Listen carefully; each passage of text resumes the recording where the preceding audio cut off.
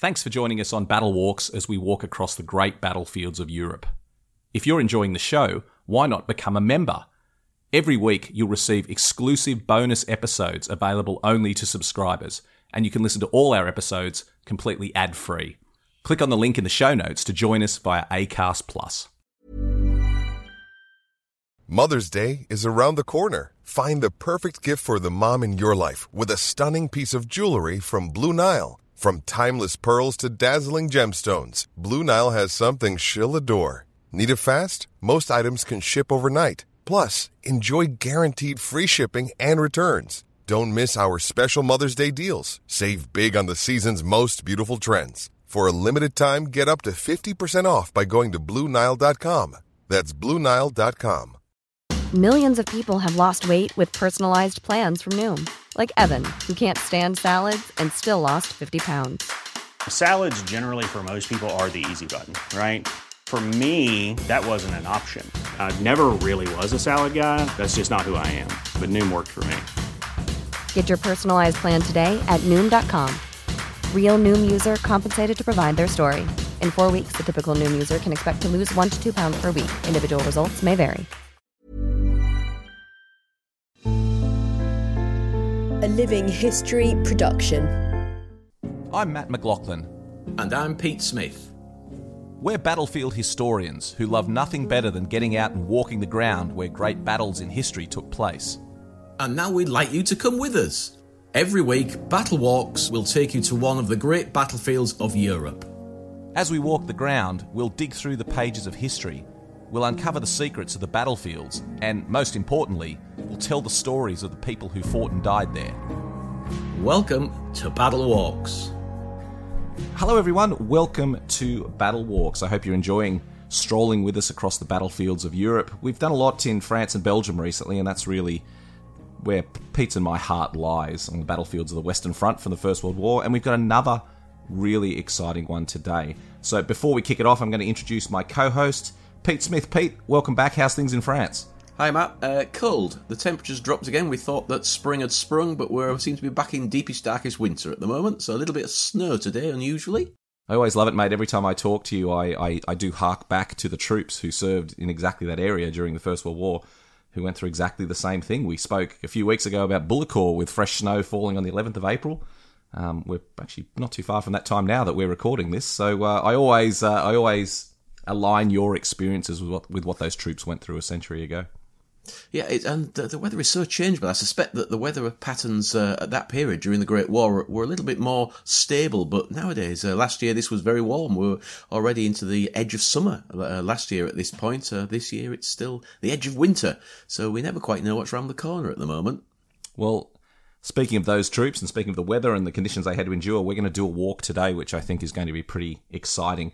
We're going to focus on the battlefield of Pozières, which we've mentioned 3 or 4 times in podcasts. It's just such an essential Australian site. This is one of the key battlefields, if not the most important battlefield in France for the Australian troops. The fighting here in 1916 was, well, the most costly Australia has ever been involved in. 23,000 casualties in 6 weeks. But we're not going to talk about the battle today. We're going to talk about the approach march that the soldiers took to that battlefield, because in Charles Bean's official history, on page 472 of Volume 3, if you want to read along with us, he describes in intricate detail the approach march to the front lines at Pozières. And it's a fascinating thing. It's one of the few places that he does it in the official history in such detail. And it's because he knew the battlefield of Pozières so well. He said that only Pozières and also the battlefield at Krithia in Gallipoli were the 2 battlefields that he crossed the most during the actual fighting. So because of that, he had an incredible knowledge of what it was like to get up to the front line at Pozières. So when he wrote the official history, in amazing detail, he wrote what the experience was like for the soldiers as they went up to the front line. So that's what we're going to do today. A little bit different. We're going to read from the official history, and then we're going to talk about what you can see on the ground and relate it to the words on those pages. So it's going to be a good one, isn't it, Pete? It is indeed, and I quite like this idea of actually reading from the official history and then adding to it by explaining what we can see today if we're walking in the same route. I mean, sometimes we can't quite walk in exactly the same route, but we'll do our best, and describing what's around us and what there is to see that is relevant and was mentioned in the war diary. So there's really 3 parts to it. We're going to talk about what the troops saw at the time as we get it from the official history. Then we're going to talk about those sites today, what's still there and what's changed. And I should say a lot of this hasn't changed. It's remarkably similar to what the troops saw, minus the destruction and trenches, of course. And then we're also going to talk about what we see as we walk and what we've done from our experience. So it's going to be really great. I've done this walk several times. It's fascinating. I've done it with the official history in hand, even though it's a big old bulky book. And it's just absolutely brilliant. So we're not going to go into too much detail about the Battle of Pozieres at this stage. We'll do that on a later podcast.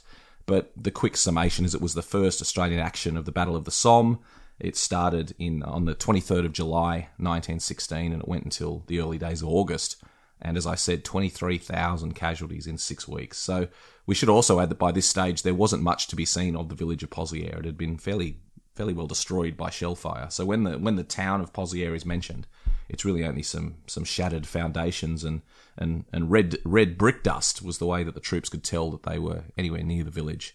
So it's a really fascinating walk. Pete, do you want to kick off with the first passage describing the march leaving the town of Albert? Okay, so I'm just going to describe where we are. So we're just going to be talking about Albert, the approaches to the front line, remembering that the Battle of the Somme started on the 1st of July. We're now at the 23rd of July, so there's already been an awful lot of action taking place in this area and an awful lot of men moving toing and froing. So this is what Charles Bean had to say.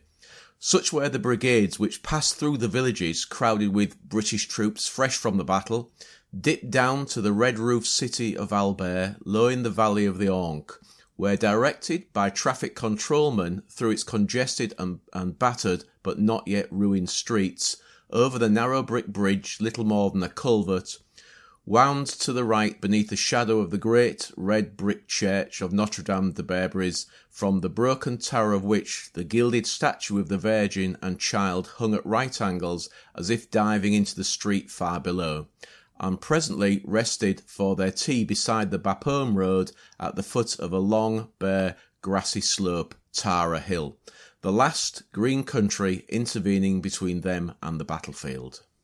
So, Pete, I mean, a few things to talk about there, most notably the town of Albert, which is still the centre of this region of the battlefields in the Somme. It was a vitally important reserve area for the Allied troops and still is a vital support hub for the town. I mean, you live not far from there. Tell us a little bit about Albert. Well, Albert was flattened. By the end of the war, it was flattened because, of course, the fighting will return in 1918 and the Germans will eventually take Albert. So it was basically needed to be completely rebuilt. I don't think there's anything, actually, that we can say for certain that building is a remnant. It's very difficult to tell. Some of them have been refronted, but the majority were totally destroyed. At this period, it's not totally flattened. It's very badly damaged. As we can tell, the Madonna and Child, this very famous gilded Virgin Mary dangling over the town.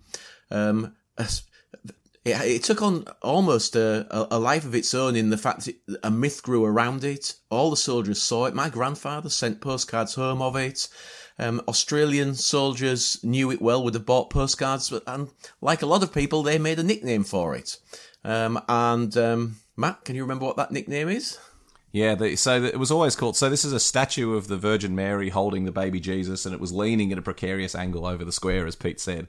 So it was invariably called the Leaning Virgin or the Crooked Virgin, but the Australians called it Fanny Durack, after the famous Australian swimmer of the time, because the statue looked like she was about to dive into a pool, and so they called her Fanny Durack, which I love the Australians always giving their flavour to everything that went on. And interestingly as well, the town itself, Albert, a French name, but we get a little bit of an insight into how the soldiers pronounced the names. And obviously they weren't too concerned with the French pronunciation because, famously the town of Ypres up in Belgium, they called Wipers. But this one, I've seen several references to the town and the Australians just abbreviated it and they just called it Bert. So that suggests to me that they were calling it Albert, not Albert. So I love the Australian flavour that comes through all these places. I think my grandfather would have known it as Albert as well. It would have definitely been Albert. So Bert for short. I'll see you, mate, in a couple of weeks. We'll be back in Bert.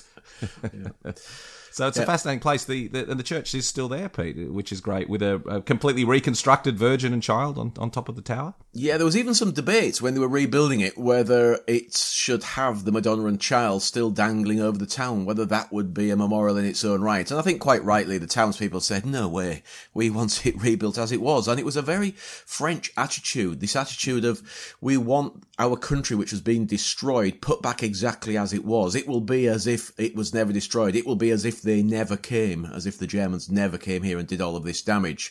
So there was a real drive to try and get as much as possible back as to how it had been before the war. I've always thought it's interesting, the reconstruction of the French villages and the Belgian villages. In many ways, to me, reflects really what the soldiers were going through as well. When these towns rebuilt themselves, they said, we want to remember, we never want to forget. This was a vital part of our history, what we went through, but we don't want it to define us. And I think that was really the same struggle the soldiers were going through, that they wanted to remember their war service and what they'd done and what they'd contributed. But they didn't want it to be the feature that defined them for the rest of their life. So I always think that there's a neat little link between the experience of the soldiers and the experience of the villagers who came back to their shattered towns. I'm just going to go off on one of my little tangents here. Many years ago, I took a gentleman on tour who had something in his wallet he wanted to show me, wrapped up in a piece of what was obviously First World War hanky, a green service hanky. And he said, Pete, have a look at this. We're in a bar. And he unwrapped it. And he said, as he's unwrapping it, he said, I've got a toe in here. And I thought, oh my Lord, what on earth has he got? Somebody's toe in here. Anyway, he opened it up. And he did have a toe, but it wasn't a toe from a person. It was a toe from a statue. And he said, could we pop into the Basilica in Albert? He said, because my grandfather actually picked this up from the Basilica. It had been blown off one of the statues, and he carried it for the whole of the war as a good luck symbol in his wallet. And I just want to see if there's a statue in there with no toe. And now, sadly, there wasn't. Because it was so badly destroyed later on in the war, I think everything went in the end, and so there was nothing there. So we wandered about with this toe, looking at all the statuary in there, seeing if it would fit, but it didn't, sadly. But a great story, and I said to him, what a fantastic little souvenir. And you were going to talk about someone who was in Albert at the time of the war as well. You've got a quote for us about what it was like to be in the town of Albert. Yeah, I have. One of my favourite books, a gentleman called Ernest Shepherd. He was a sergeant major in the Dorset Regiment. And just before the Battle of the Somme in the March of 1916, he'd been billeted in the town, which I found fascinating in its own right. I thought the town would be too heavily shelled at that period for soldiers to be billeted there, but he wasn't. He was billeted there. So I'm just going to read a little excerpt from his diary, which was turned into a book. Our artillery shelled Poitiers this afternoon. The enemy retaliated by shelling Albert at 10 p.m. They are shelling as I write, and unpleasantly close to my billet. We are too near the church to be healthy. I found out today that this billet has had 3 shells in the back rooms. They're blown away, and I'm not surprised as the house is on the crossroads. And the enemy can register their guns very easily on the crossroads, as they are always shown on maps and always fired on in the hope of catching transport, etc. Also, we are close to the station. So a little later, just a paragraph later, we returned and got back to the billets at 1 p.m. In the afternoon, I had a good walk around the town, over to the church, a terrible wreck, to the square on Peron Road, and through numerous roads back. I was surprised to see how much of the town had been shelled all around. My impression before on passing through was that only the areas around the church and the railway station had caught it all, but the houses, etc., are low to the ground. I saw the enemy have shelled every street practically throughout. The houses are mostly standing. Round the church and station is a good imitation of Ypres. He'd served in Ypres, so he knew what total destruction looks like. The features of the Madonna and Child on the church are gradually dropping lower by inches. The French say when it falls, the war will end. So he's giving us a good idea of what it was like. What he also points out, I won't read any more, but what he also points out is that there are still civilians in the town, which I was very surprised about. And he said they're really there to make money. They're selling newspapers and souvenirs and selling them to the soldiers. Of course, they're passing through on the way to the front. So still a few civilians in the town, not many, I would suspect. It was a fascinating time in that era before the Battle of the Somme really kicked off on the 1st of July, and obviously once that occurred, the place was changed forever. Something else we should mention from Charles Bean's quote. Now, The interesting thing about these quotes is you may struggle in this audio format to keep up with exactly what he's saying because incredible long run-on sentences, Pete. That entire paragraph was one sentence. And I think it just reflects Bean's just connection with the place and his desire to get across the feeling of what it was like, that he just talks about here's what the soldiers were going through in very long sentences. So bear with us with that. But one thing he mentions very late is the foot of a long, bare, grassy slope, which he called Tara Hill, the last green country intervening between them and the battlefield. And Tara Hill is, of course, still there. And I must say, Pete, when I've done this walk before, I have not started in the town of Albert like the soldiers did because it's busy today and it's a little bit difficult. Normally what I do is drive out and park. There's a little cemetery at the foot of Tara Hill, and normally I park my car there and begin this walk actually out in the fields. Have you ever done this walk, Pete, from the town itself?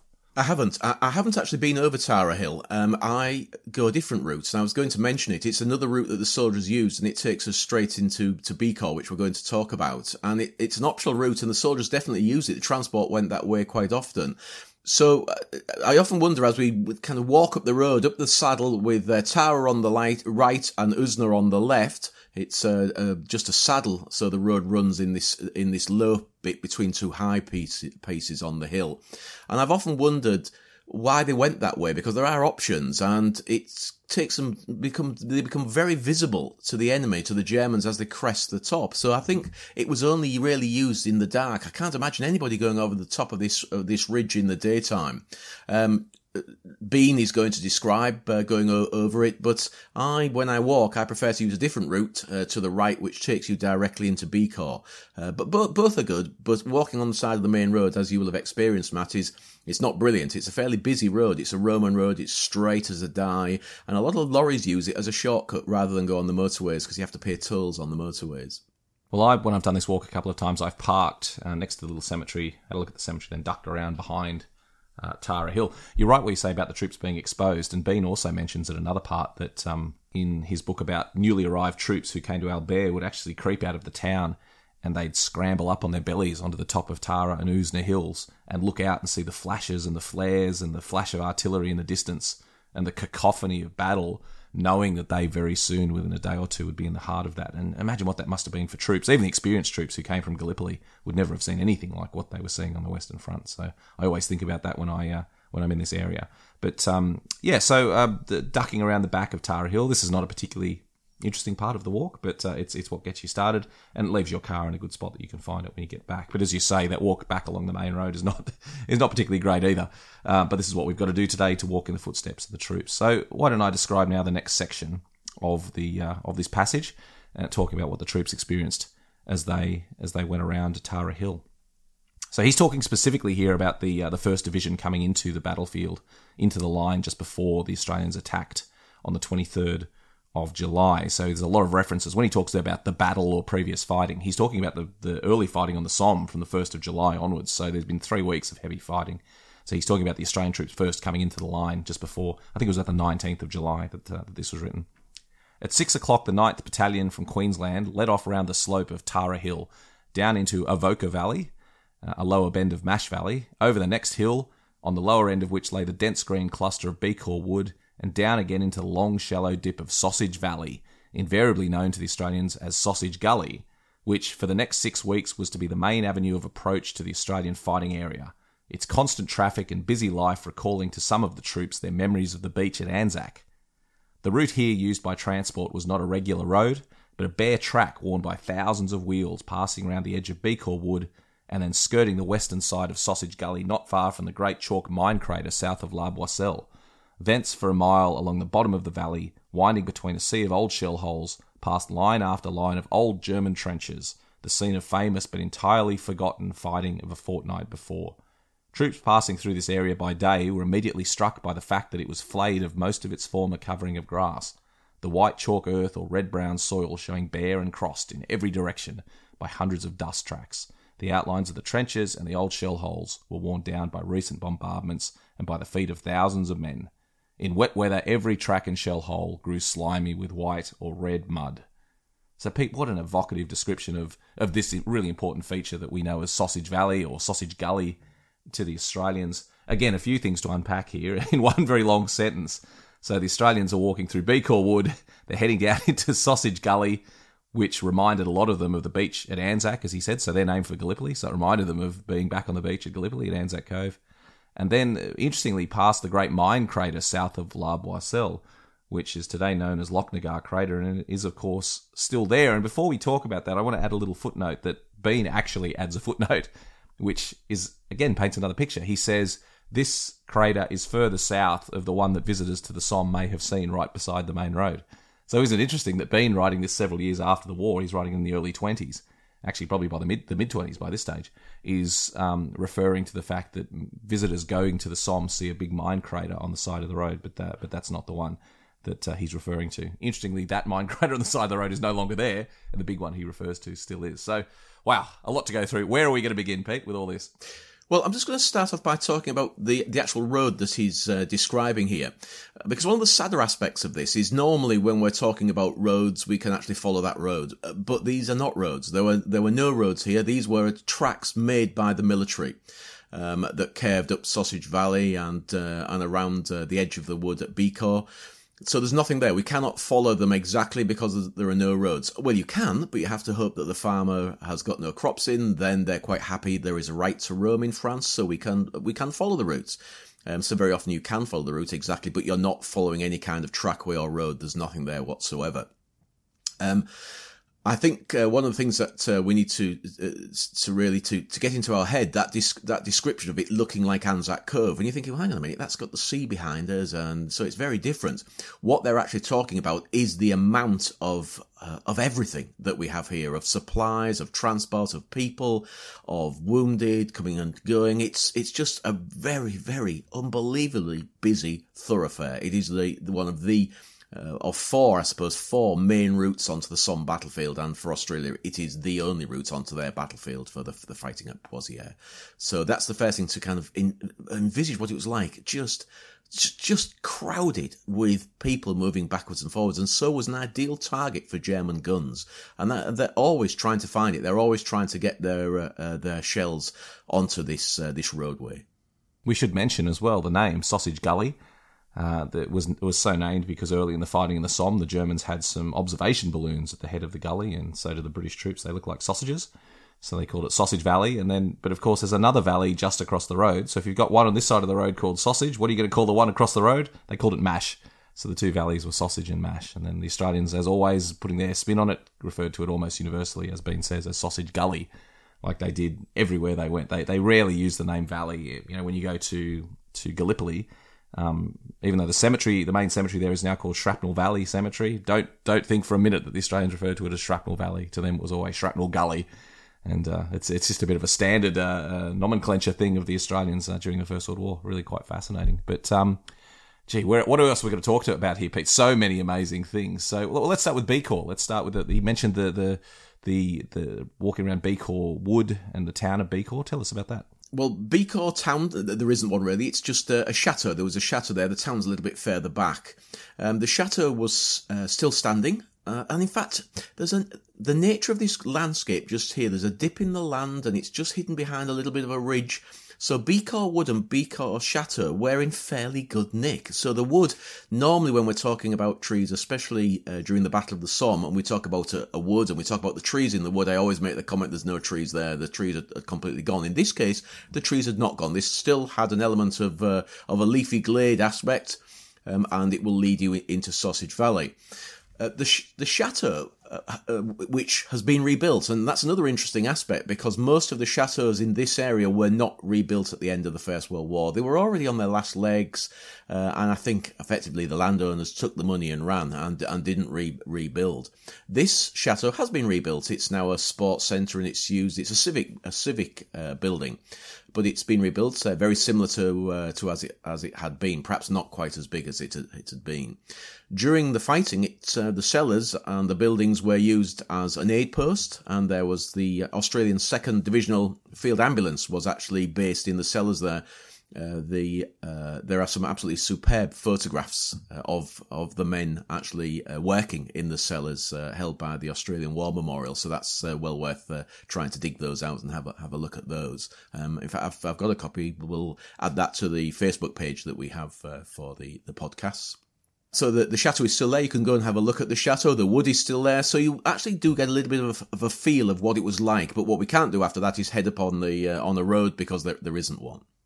What I remember about the first time I did this walk, which must have been about maybe 2003, something like that. I was living in London at the time, and it was winter, and I grabbed a sturdy pair of gumboots and headed across and just spent a weekend walking the battlefields. And that was the first time I did this walk. And I remember coming into Beacaw Wood, not really knowing where I was, but assuming it was Beacaw Wood because it's described in Bean's book. And I remember as I walked through the wood, just had a little bit of a stroll. It's never a great idea to go into French woods without permission, but I did on this occasion. And as I came strolling through the wood, I came out the other side, and up to my left, I just saw this huge sloping hill just heading up to the left. I thought, that's really odd. I wonder what exactly that is. And as I walked a little bit further, of course, it struck me what I was looking at. I was looking at the lip of the famous Loch Nagar mine crater, but because I was down in a little bit of a valley and looking up at it from a perspective that most people didn't see, it was very difficult to recognise it as anything other than a big pile of earth.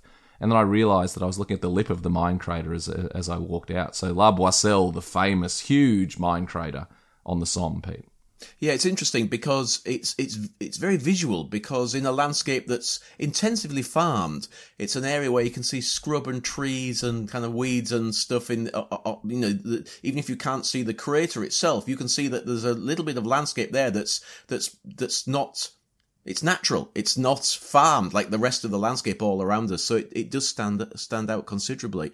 I'm just going to backtrack a little bit because I think it's always worthwhile talking about it, because the French had fought here in 1914 at the chateau, and it is a very successful defence of the chateau on the 7th and 8th of October in 1914. And again, we very often forget about the French fighting here in 1914, slowing the Germans down, and in fact stopping them here.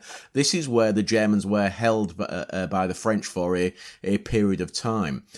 So Beacaw Chateau, very well remembered, and the French here, the 26th and 160th Infantry took 7 officers and 400 prisoners as the Germans were trying to assault this chateau. So it's just interesting to comment upon the fighting in 1914 here before we move off and carry on and talk a little bit more about the Loch Nagar crater, because that great crater on our left is perhaps one of the most visited sites on the Western Front. It's very popular for school children and adults who know very little about the battlefield because it's well signposted from the main road, this road that runs from the motorway effectively to Albert via Bapaume. And almost everybody comes to have a look at the Loch Nagar crater. 60,000 pounds of ammonol were used in the detonation, and it's created a crater that's 30 metres deep and 100 metres wide. And it's got a walkway all the way around it. Now, a lot of people, Matt and I very often talk about this, about how the battlefield has changed and do we like what has happened. And I have to say, Loch Nagar, very famous. I wish it had just been left as it was. But it's been, because so many people visit it, it's now got a duckboard walkway right the way around it, and it's got explanatory panels all the way around it, and I think it's been overdone. There are too many things there where it really just needs to be a place where you go and stand and remember. But everybody has their own idea of how the battlefields should be preserved, and we have to be thankful that it's still there, because there's a chap who owns it, who's called Richard Dunning. He bought it in the 60s when it was going to be filled in, and Matt mentioned that there was another crater near the road called Wye Ravine, and that crater was filled in about at the same time. They were both going to be filled in. It's now built upon, actually, oddly, that crater. It's got a house on top of it. But this one has been preserved, and I think just let's be thankful that it's there, I suppose. It's amazing how much things have changed in a short period of time, Pete. My first trip to the battlefields was in 2002. Which is relatively late, considering that, people like yourself, and you listen to Paul Reed's wonderful podcast, The Old Front Line. He talks about being there in the 80s when he first was coming over. So 2002 was actually relatively late in the whole scheme of things. But even then, if you went out to Loch Nagar, there weren't many people there, and you could scramble down to the bottom, and I got my photo taken in the bottom of the crater, and there was nothing there. There was no signpost, there was nothing. It was just this incredible crater. And it really does, I don't actually think it needs much more. It speaks of the horrendous violence that created it. The thought that this mine was detonated beneath the German lines, and the thousands of men that were killed, and the fighting which then took place on each side of the crater as they pushed forward towards the village of La Boisselle. It's pretty emotive stuff, and I don't think you need too much more to understand exactly what went on. Interestingly, the very few times I actually lead tours these days, I don't take the groups to Lochnagar anymore. I take them to Hawthorne Ridge mine crater, which is not too far away, and which only very recently has been made accessible by adding a pathway and clearing it out quite a bit. And it is much more in its natural state, and you can walk down to the bottom of Hawthorne Ridge crater. And I find Hawthorne Ridge tells a much better story because it's simply been, there's not as much work has been done on it. So I don't take people to Lochnagar anymore. I take them to Hawthorne Ridge. What are your thoughts about that, Pete? Yeah, no, I agree entirely, and I do exactly the same.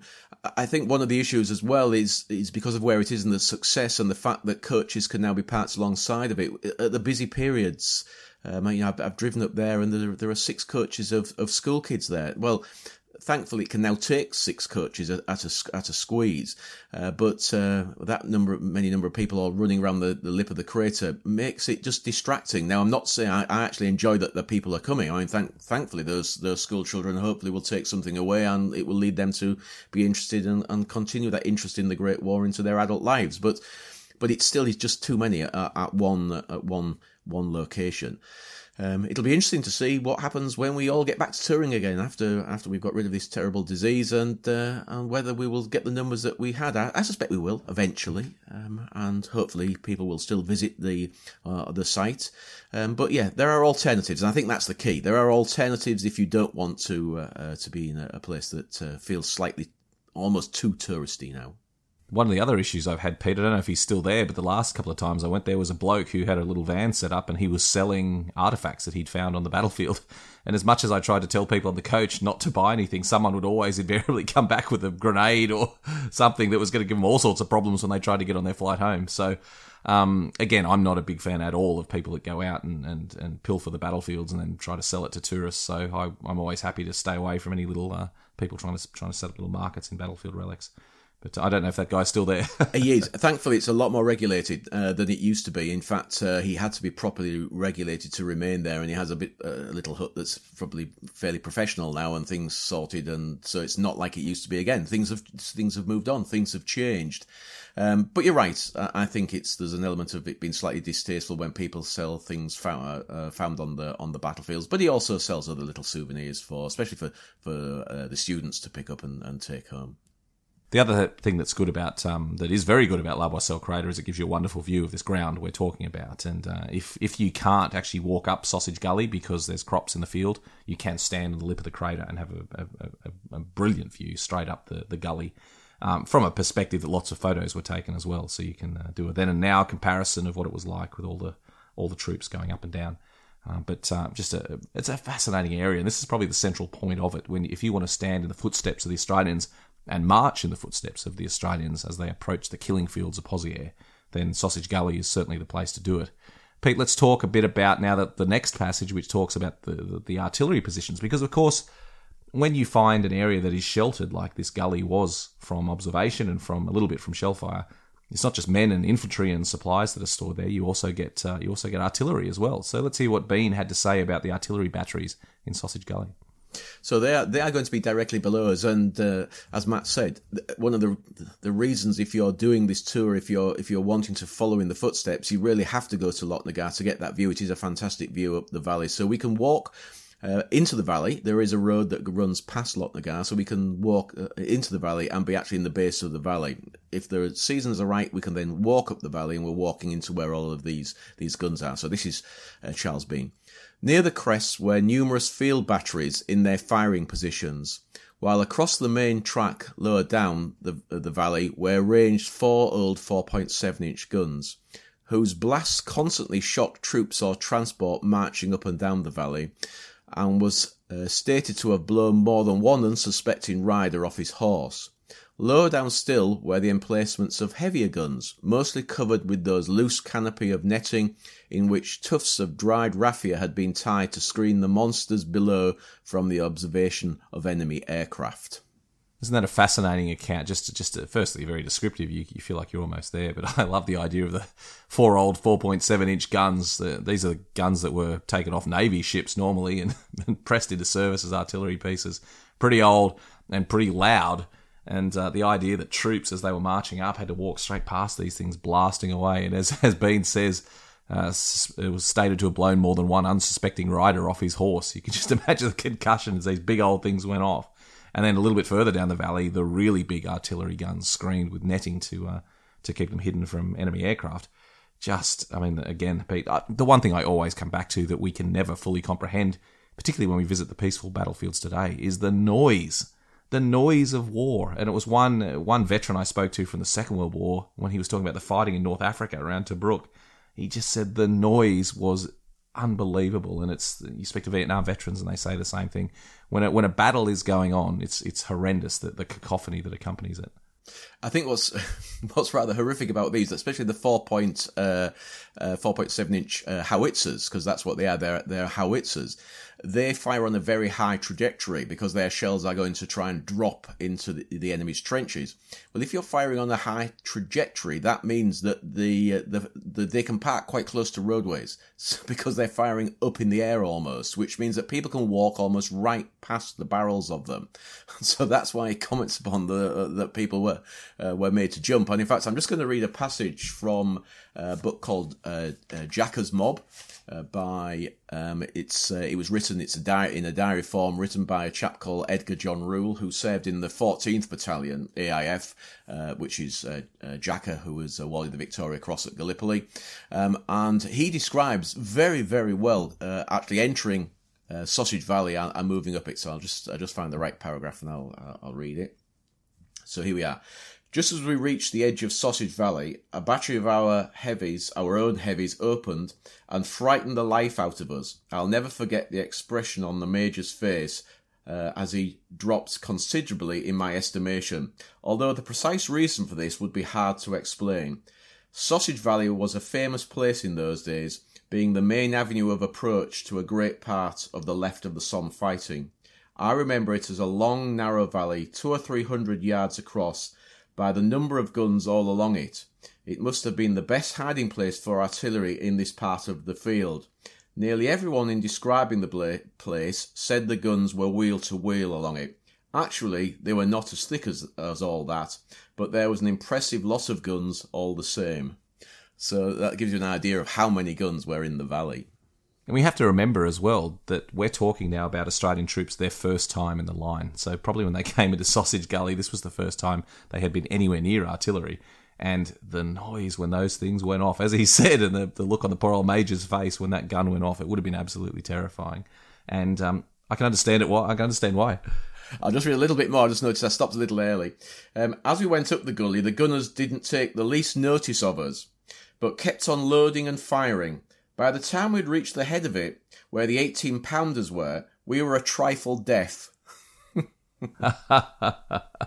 That sums it up pretty neatly, doesn't it? Just how did they ever recover after? And this is just their own gunfire. Imagine them being under enemy shelling with the shells landing all around you, as they sadly would be in a way they never could have expected during the fighting at Pozieres. Just again, I think elements we don't think of. We don't think about marching up to the line past guns that are terrifying in the noise. And anyone who's ever even been around a ceremonial artillery piece firing to mark the time or a special occasion, they're bloody loud is the only way they can be summed up. This would have been beyond comprehension. Pete, you in your military service spent quite a bit of time around guns and mortars and artillery. What's it like to be out in the field when these things are going off? Deafening. I didn't ever see any combat, so I can't quote anything to do with combat, but I suppose one location where I saw more things firing than any other would have been a firepower demonstration. We used to get people come in to see what we could do to an enemy position, and so a firepower demonstration meant we were in our slit trench firing as fast as we could, and everything was firing over the top of us, and truly deafening. And slightly worrying, it was the first time I realised that you could see mortar rounds in flight, because a mortar round, as it gets to the top of its trajectory, becomes visible just for a short period before it starts dropping. And so if you're right underneath them and you're looking up, it was fascinating just to keep watching these mortar rounds suddenly appear as they reach the top of their trajectory and then disappear as they sped up again towards the ground. So, yeah, very, very noisy. It's a common description from soldiers in the front line as well during the First World War, that often, not just mortar rounds, but often they could see big old heavy shells. They could often see them lumbering through the air as they came down towards them. And again, the terror of being under shell fire, you just can't describe it. And I think that's the thing that sums up Pozières. The basic idea, and we'll discuss this when we do a walk of the battlefield itself, but that the shelling was something beyond endurance for the men, the nature of shelling. By the time the Australians had dug in on captured positions on Pozières, the rest of the Battle of the Somme had really died down, and so the Germans were free to concentrate their artillery just on the Australians, and dozens of shells a minute were landing on the Australians, just absolutely horrific. And that's what caused most of the casualties at Pozières, was just the relentless and horrific shelling. So let's move on from the artillery, Pete, and read the next section, because now we're getting into an area which is, I won't say unchanged, but very traceable from how Bean describes it. You can walk this ground very accurately on the ground. So let's talk about that. Here's the next section of the approach to Pozières. A trench tramway from the outskirts of Albert had now reached a point near the head of the valley, and a supply dump had been formed there known as Gordon Dump, its name being the only relic of Gordon Post, the scene of famous fighting by the 34th Division on July 1st. On the opposite bank, among the tumbled remains of German trenches, was the entrance to a deep and especially well-furnished enemy dugout, now used as a headquarters of a British brigade. Now, the dugout is long gone. There's no longer any dugouts in Sausage Gully, but of course it gives a great impression of the fact that men would dig their way into the slopes, the lee slopes of these hills, so that they were protected from artillery. And in some areas there are still dugouts that you can find in this part of the Somme. But Pete, Gordon Dump, tell us about Gordon Post becoming Gordon Dump and what there is there today. Well, I think the first thing to talk about is the name. It's a cemetery, and it's called Gordon Dump Cemetery. And that always gives people a kind of a funny feeling. You're thinking, why would you call a cemetery a dump? Well, in this case, it's because I always describe it as a crossover point. This is where rear echelon troops bringing in supplies, perhaps lorries, perhaps handballed up, but carried up, and they're dropped off here because the Army Service Corps, other people bringing supplies up, do not go into the front line because they're not frontline soldiers. So that means frontline soldiers have to come from the front line to pick up those grenades, that ammunition, that water, whatever it is, that food. And so we get these dumping off positions. So it's a swap over position from rear echelon guys to frontline guys. It's also the same for the medical services. Frontline stretcher bearers, the battalion stretcher bearers, will try and bring their wounded out of the line, and they will bring them to an aid post. And they will leave them there with the RAMC, the medical services, who will then move them even further back, having treated them, done some triage at these locations. Sadly, not everybody will survive that triage, and so there needs to be a place where they can actually bury them. So Gordon Dump Cemetery was created because it's that crossover point as wounded soldiers are being slowly removed out of the fighting line and further back. So that's how we get the name. It's a dumping off point for supplies, but it's also a changeover point for the wounded. So that's how we get that name. It's a beautiful cemetery because you cannot drive to it. You have to use the main road, the road that actually takes you from La Basselle to Contalmaison. You can stop at the top and then you walk down the track to the cemetery itself. Beautiful rubble wall around it. It's quite relatively speaking, quite a big cemetery to be so far away from a road. There are 1,680 soldiers buried or commemorated here. And this is where we get the sad aspect of it. The original cemetery, where the medical services were burying people, there were only 95 soldiers in that cemetery. So it originally was a very small battlefield cemetery. 95 soldiers, almost all of them Australian. 91 of the 95 are Australians. So we can see when this cemetery really was being used. It's during the period that we're talking about. But at the end of the war, it becomes a concentration cemetery, and that's how we get the enormous number 1,680. But also, being a concentration cemetery, and we've talked about this before, you're finding people on the battlefield, you're exhuming them, you're moving them into this cemetery. The majority are unidentifiable by name. So of that 1,680, 1,053 are unidentified.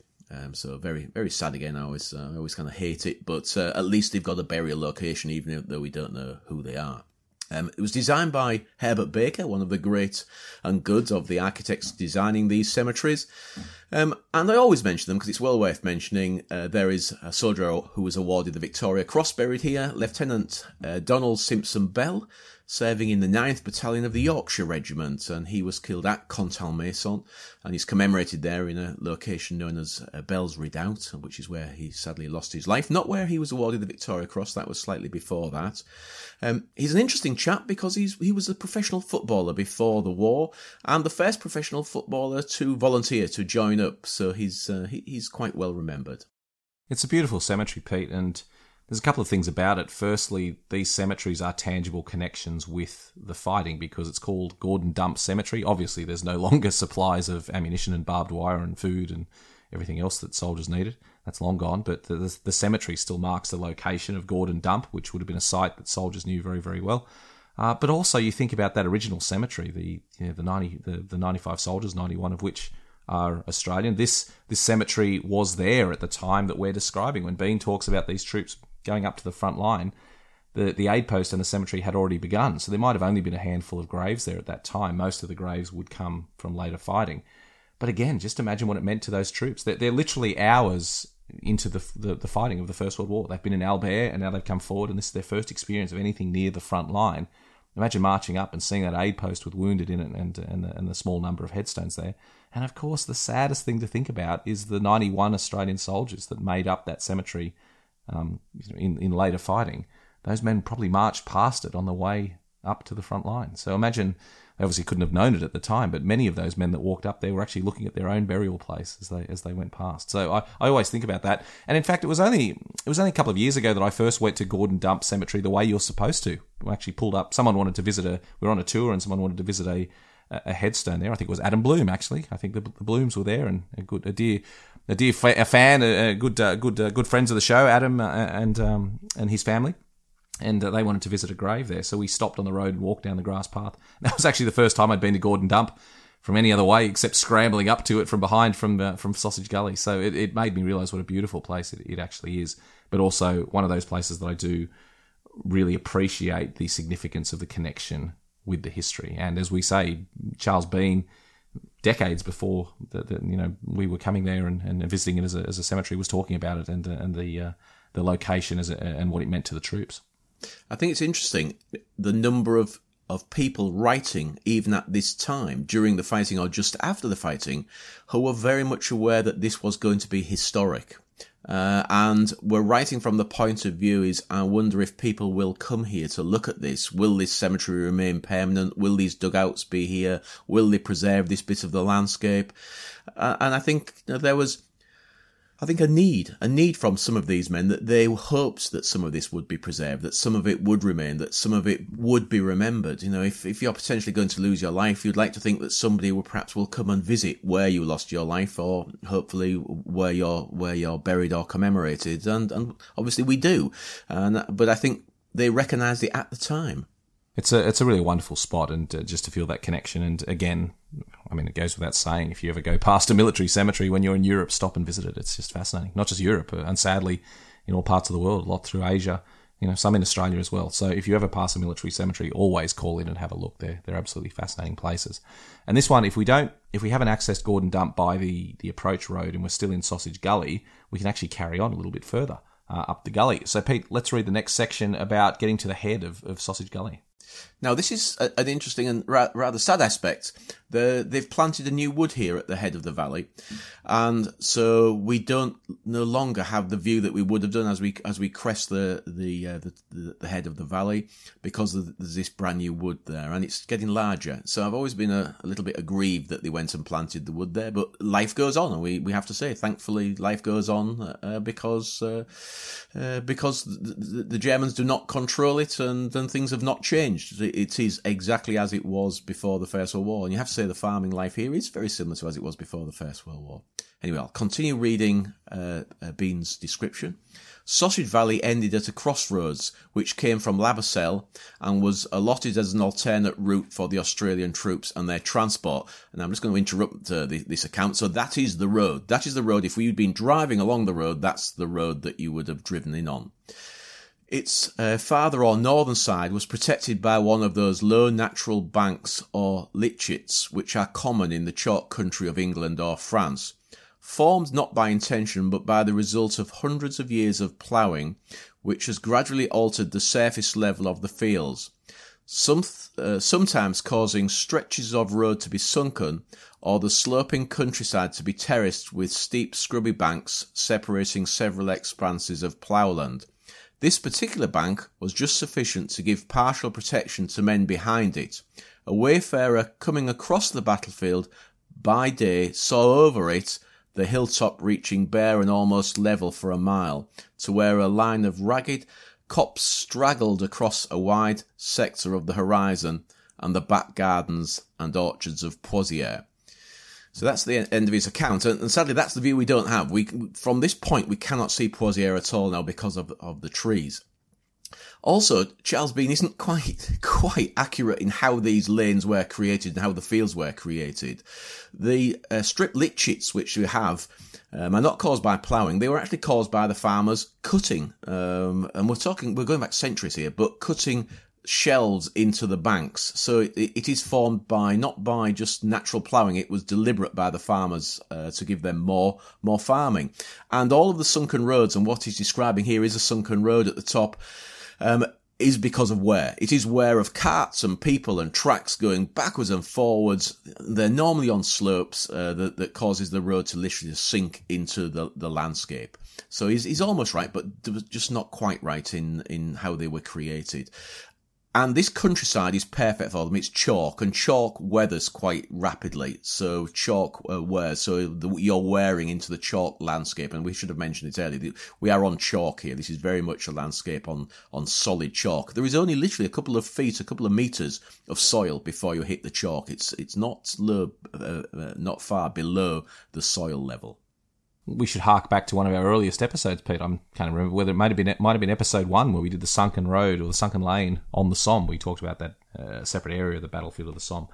But certainly go back and listen to that one if you haven't heard it, because we talk more about this feature of the landscape. And the sunken lanes, the sunken roads on the Somme are a key feature. They're a key feature of the landscape today. When you visit, they've been a key feature for centuries, but a really important feature during the fighting of the First World War, simply because they were trenches, effectively. They were natural trenches across the landscape, and the soldiers used them in many of the great attacks we talk about. The famous attack, from that sunken lane on the first day of the Battle of the Somme.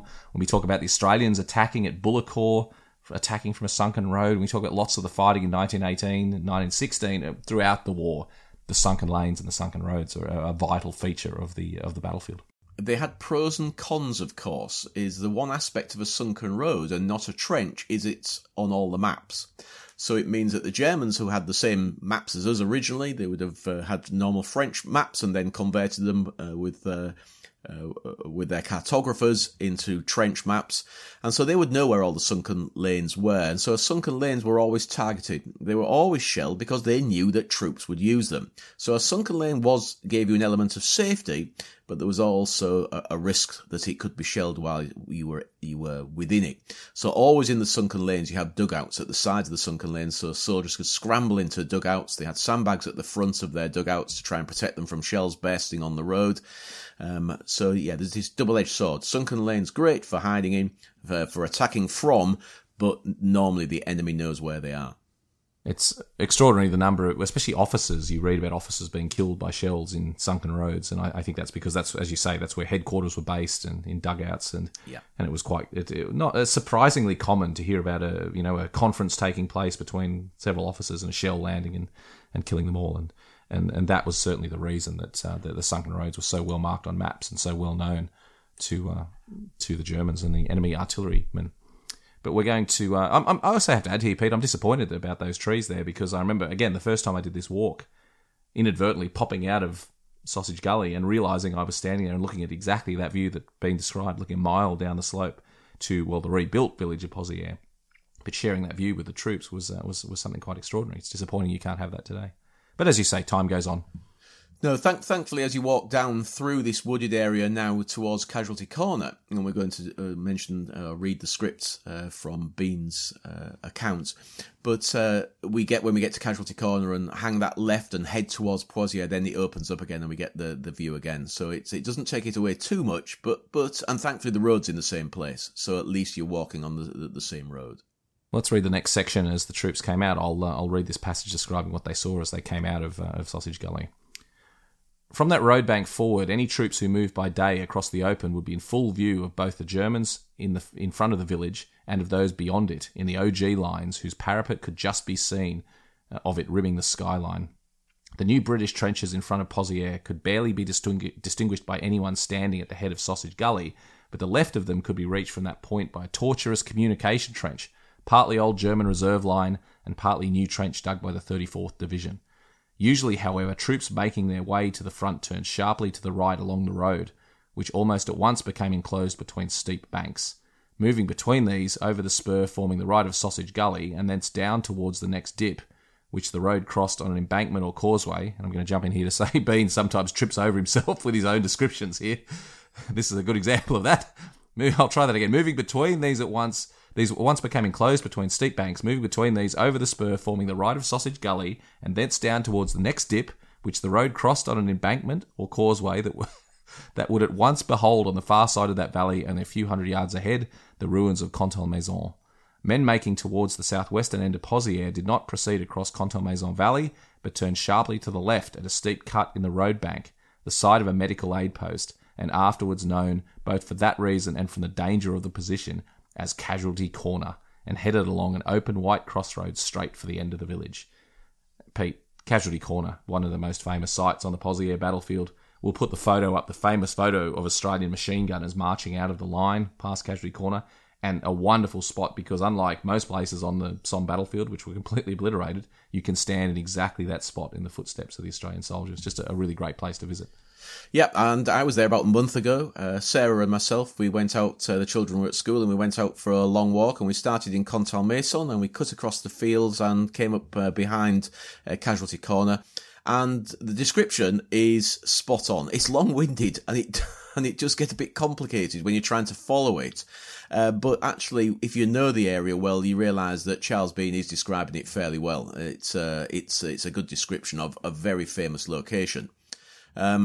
It's still there, so it's a crossroads. The crossroads, the bit that we're going to follow, is not a vehicle road. It is a walking cattle road, a farmer's road, and the main road is the one that will lead you from La Basselle to Contalmaison. So it's a safe little place. You can stand there, and you only have to look in two directions. And as you turn left and start walking towards Pozières, you get a real feel that you are seriously walking in the footsteps of the men that moved to the front line here.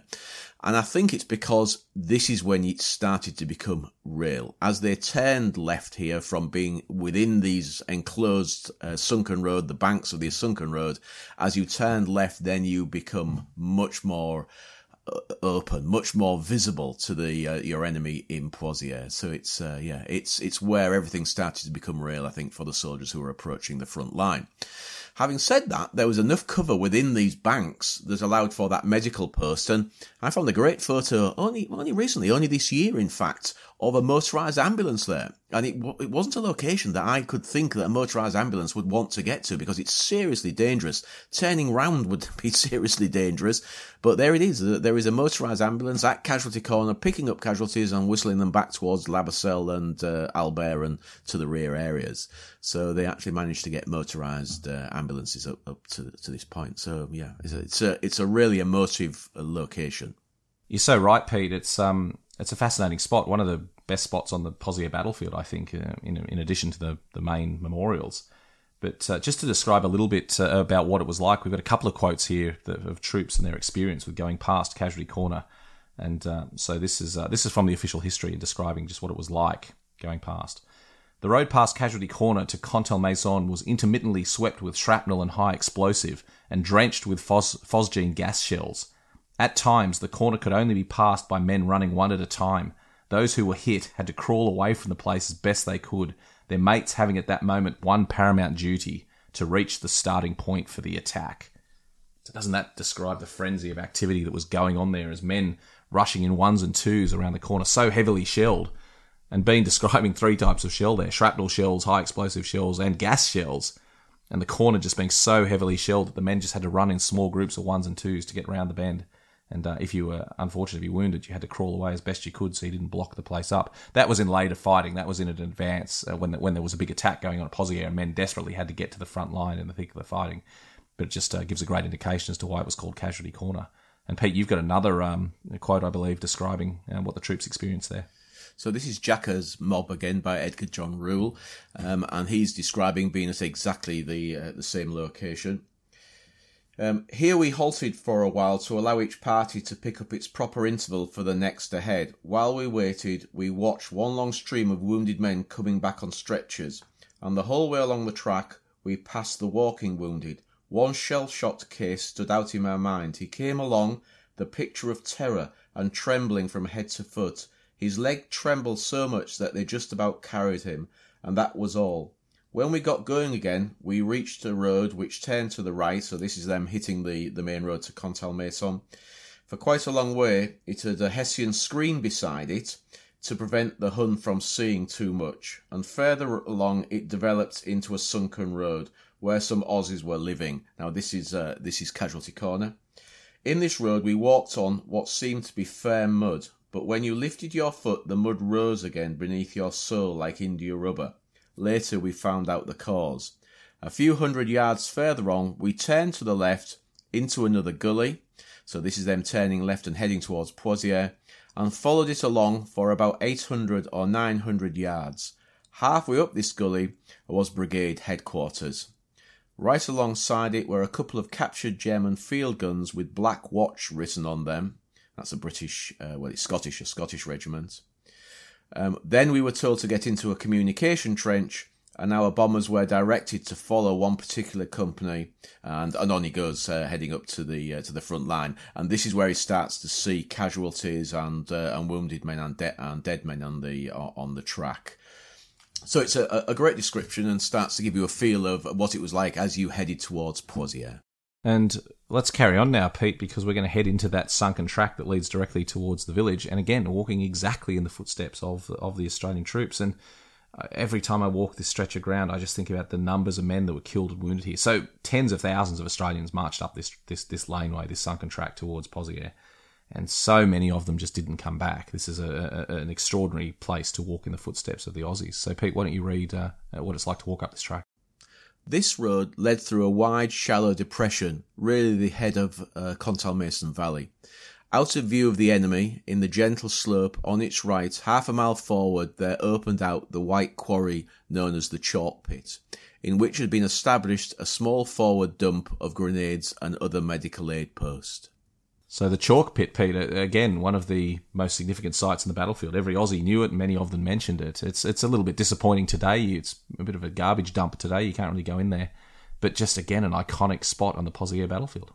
Yeah, it irritates me, actually, when you go down there. It has altered. The quarry was continued to be used when they started rebuilding the villages. Then the quarry was used again. So it was a much bigger quarry.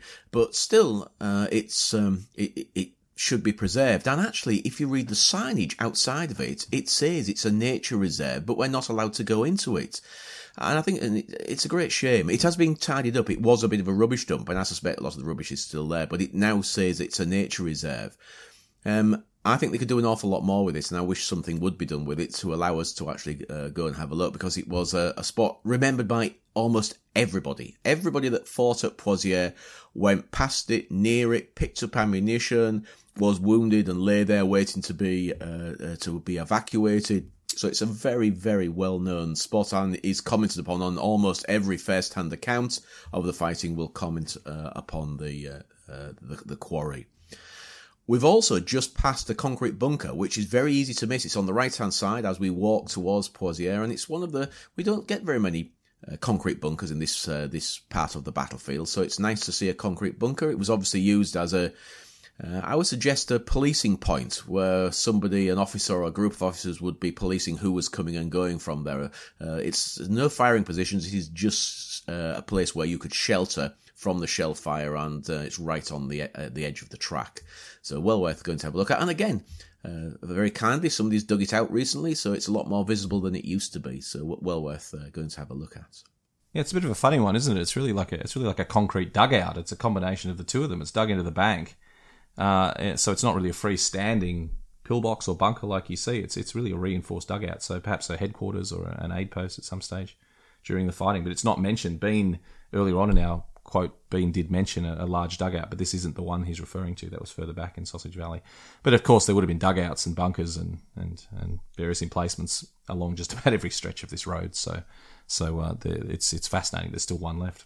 Yeah, it is, and we can only guess as to what it would be. But I get the feeling just where it is that it may have been used just for monitoring who was coming and going. Because remember, they were checking that people weren't running away and checking that people who were being evacuated honestly had been wounded. And I just kind of, it gets that feel of almost a sentry position, looking at who's coming and going along the road. Certainly well worth looking at. We're not too far from Pozières now when we get to the chalk pit, and we're entering a very famous section of the road. So this is the last of our section on the approach route to Pozières. This is what Bean had to say about the last section of road. It's last, but certainly not least in importance. This is what Bean had to say. A quarter of a mile beyond this, he means beyond the chalk pit, in a low bank some distance to the right of the road, had been cut a narrow chalky niche, serving as a battle headquarters for a battalion. 200 yards north of this point, the road became slightly sunken and ran on between low banks into the trees of Pozières. In this sunken track, sometimes known later as Dead Man's Road, the troops repulsed in former attacks had tended to congregate. The new British lines before Pozières, with their one or two short avenues of communication, narrow irregular trenches cut through the turf and the brown topsoil, ran out into its banks. And it's still fairly similar, Pete, as you come up here. Again, the aptly named Dead Man's Road. Just imagine the weight that carried as you marched into the line at Pozières. And by the time the troops got here, they knew they were in the thick of the action. And as described there, the British had dug trenches leading out of the road at this point to lead into their attacks on Pozières. Because Pozières had been attacked earlier during the Battle of the Somme. We think of it as an Australian action, but the British had been here before us and had dug a lot of trenches and had some pretty heavy fighting in this area. And again, imagine coming through there and finding that men milling around, men who were repulsed in former attacks. So an attack had gone in, half your battalion was wiped out. Men retreated, but then they didn't know where to go. They tended to congregate, and this was a feature of the war. Again, we don't really think about it. We think of troops knowing what they're supposed to be doing and taking part in these gallant actions. But often, if an attack was not successful, the troops would retreat and then simply gather around. What are we supposed to do next? Waiting for orders. And they would obviously do that in a safe place, and this was one of those places. Another one that is similar is the railway embankment at Passchendaele, where a famous photo was taken of Australian troops sheltering in the embankment. That was after the attack had been unsuccessful. The troops had pulled back out of the line, and until you could organise them, they tended to gather in whatever safe place provided them a measure of protection. And so this was certainly one of those points. It was also during the Gallipoli campaign a bit of an issue for the British that Aussie troops would go up and fight, but if the attack was not successful, they then tend to come back down and just mill around on the beach. So the perspective from the British was that the Australians were shirking a little bit by not pushing on into the line. But I think that's greatly unfair. That the idea is that troops, especially if they've lost their leaders, in every battlefield of every war, those troops will tend to leave the line and congregate wherever they're safe until they get further orders. I also think that everybody wants to be the best that they can be and likes to think they are. And so you get British regiments vying against each other constantly, saying, oh, it was their fault. No, it was their fault that this didn't work. And I think it's a good thing because it enhances the esprit de corps of each individual unit and makes you try and work better together to have success. I think it's fascinating. The thing that these things that perhaps we don't think about, the layers of fighting during the First World War, is these troops have trained together and they've trained with their officers and their leaders to be the best fighting unit they could be. But that all goes very, very wrong when they suffer casualties. If they lose their officers, it can be difficult for the men to regroup. That would change later in the war. The troops, every unit, and not just the Australians, the British as well, became quite expert at leading themselves as they lost their leaders. But particularly in this earlier fighting, it could be quite devastating for those troops, so they would assemble in this area of Dead Man's Road. But this is also the point where the communication trenches cut into the sunken road. Communication trench is a trench that leads to the front line as opposed to running along the front line. And this is where the troops would then fan out and head out into the killing fields of Pozières. An amazing spot whenever you walk it, just to think, as you just approach the town and the road is less sunken and you come to the main road of Pozières, to just think that at this point troops were fanning out and heading out into those killing fields from which many of them would never return. It's an emotive point, Pete, isn't it? It is indeed, and very, very obvious to see where that's happening, because as you're walking, you suddenly, as your head starts to rise on the crest, and you think, well, I can see the whole of Pozières now, and so that means the whole of Pozières can see me. So roughly you can work out where the trench is fanned out. I mean, you can use a trench map, you can actually pace it out, you can use now technical gear like Linesman, we've mentioned it before, which actually puts you on the position on a map, on a handheld device, so you can see exactly where you are. And but nowadays you can do that. But literally, it's how I enjoy walking the battlefield, is just thinking, well, now I'm visible, so I must be in a trench from now on, so left and right, you can work it out quite easy. And very often you can just about make out where the trenches were, depending on what farming's taken place in the fields around you. You can also tell what was going on in the minds of the troops at this point, that once they finished their approach march, this is really the end of the approach march and the beginning of the fighting proper, that they're now going into proper trenches, they're getting ready to fight. And there's always, to me, it's a bit of a telltale spot here, because the number of times I've found things in this area left behind by the troops.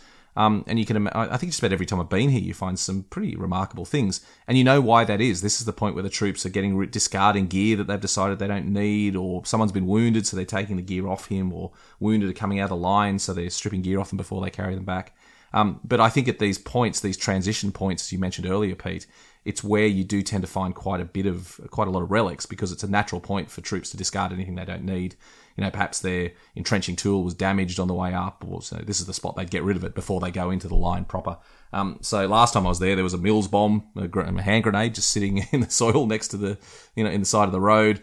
I found an Australian entrenching tool. The blade off the entrenching tool was there. It's remarkable, just the little bits and pieces you find that tell the story of what was going on the ground.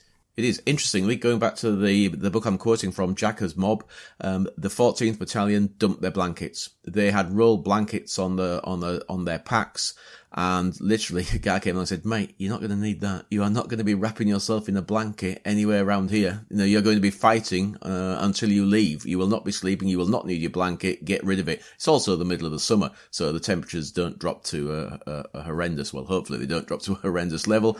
So they dumped their blankets there, threw their blankets away into the paddocks.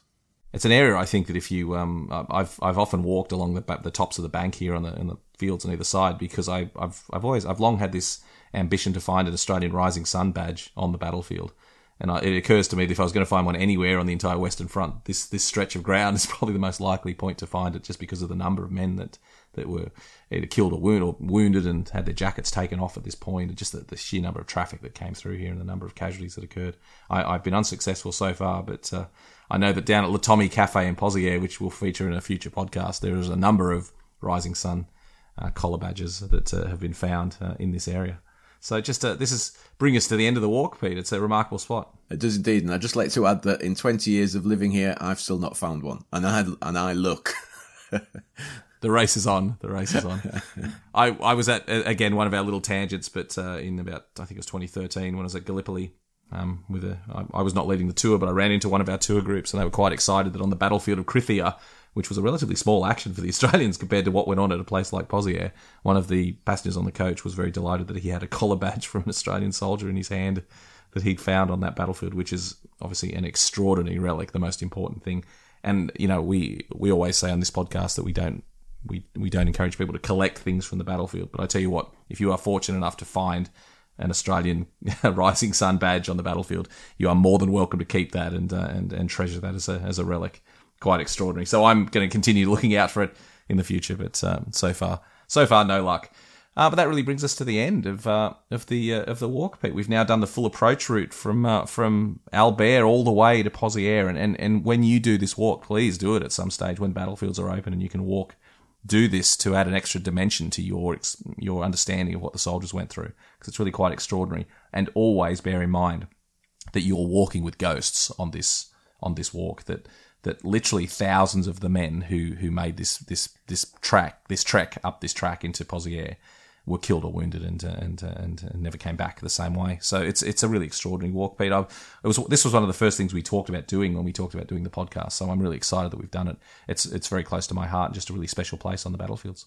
It is, and to me, I'm not Australian, but it's one of my favourites. You really walks. You feel that they're walking alongside of you when you're in this, and because it is so quiet and peaceful. Because a lot of these tracks and lanes we've been discussing, there's nobody here. There's very few people here. Even when the battlefields are fully open, it's still very quiet, and these non-touristy locations. So it's a great place to have a walk. Well, Pete, as always, it's been wonderful. Thank you very much for your insights on this most important walk across the battlefields. A pleasure.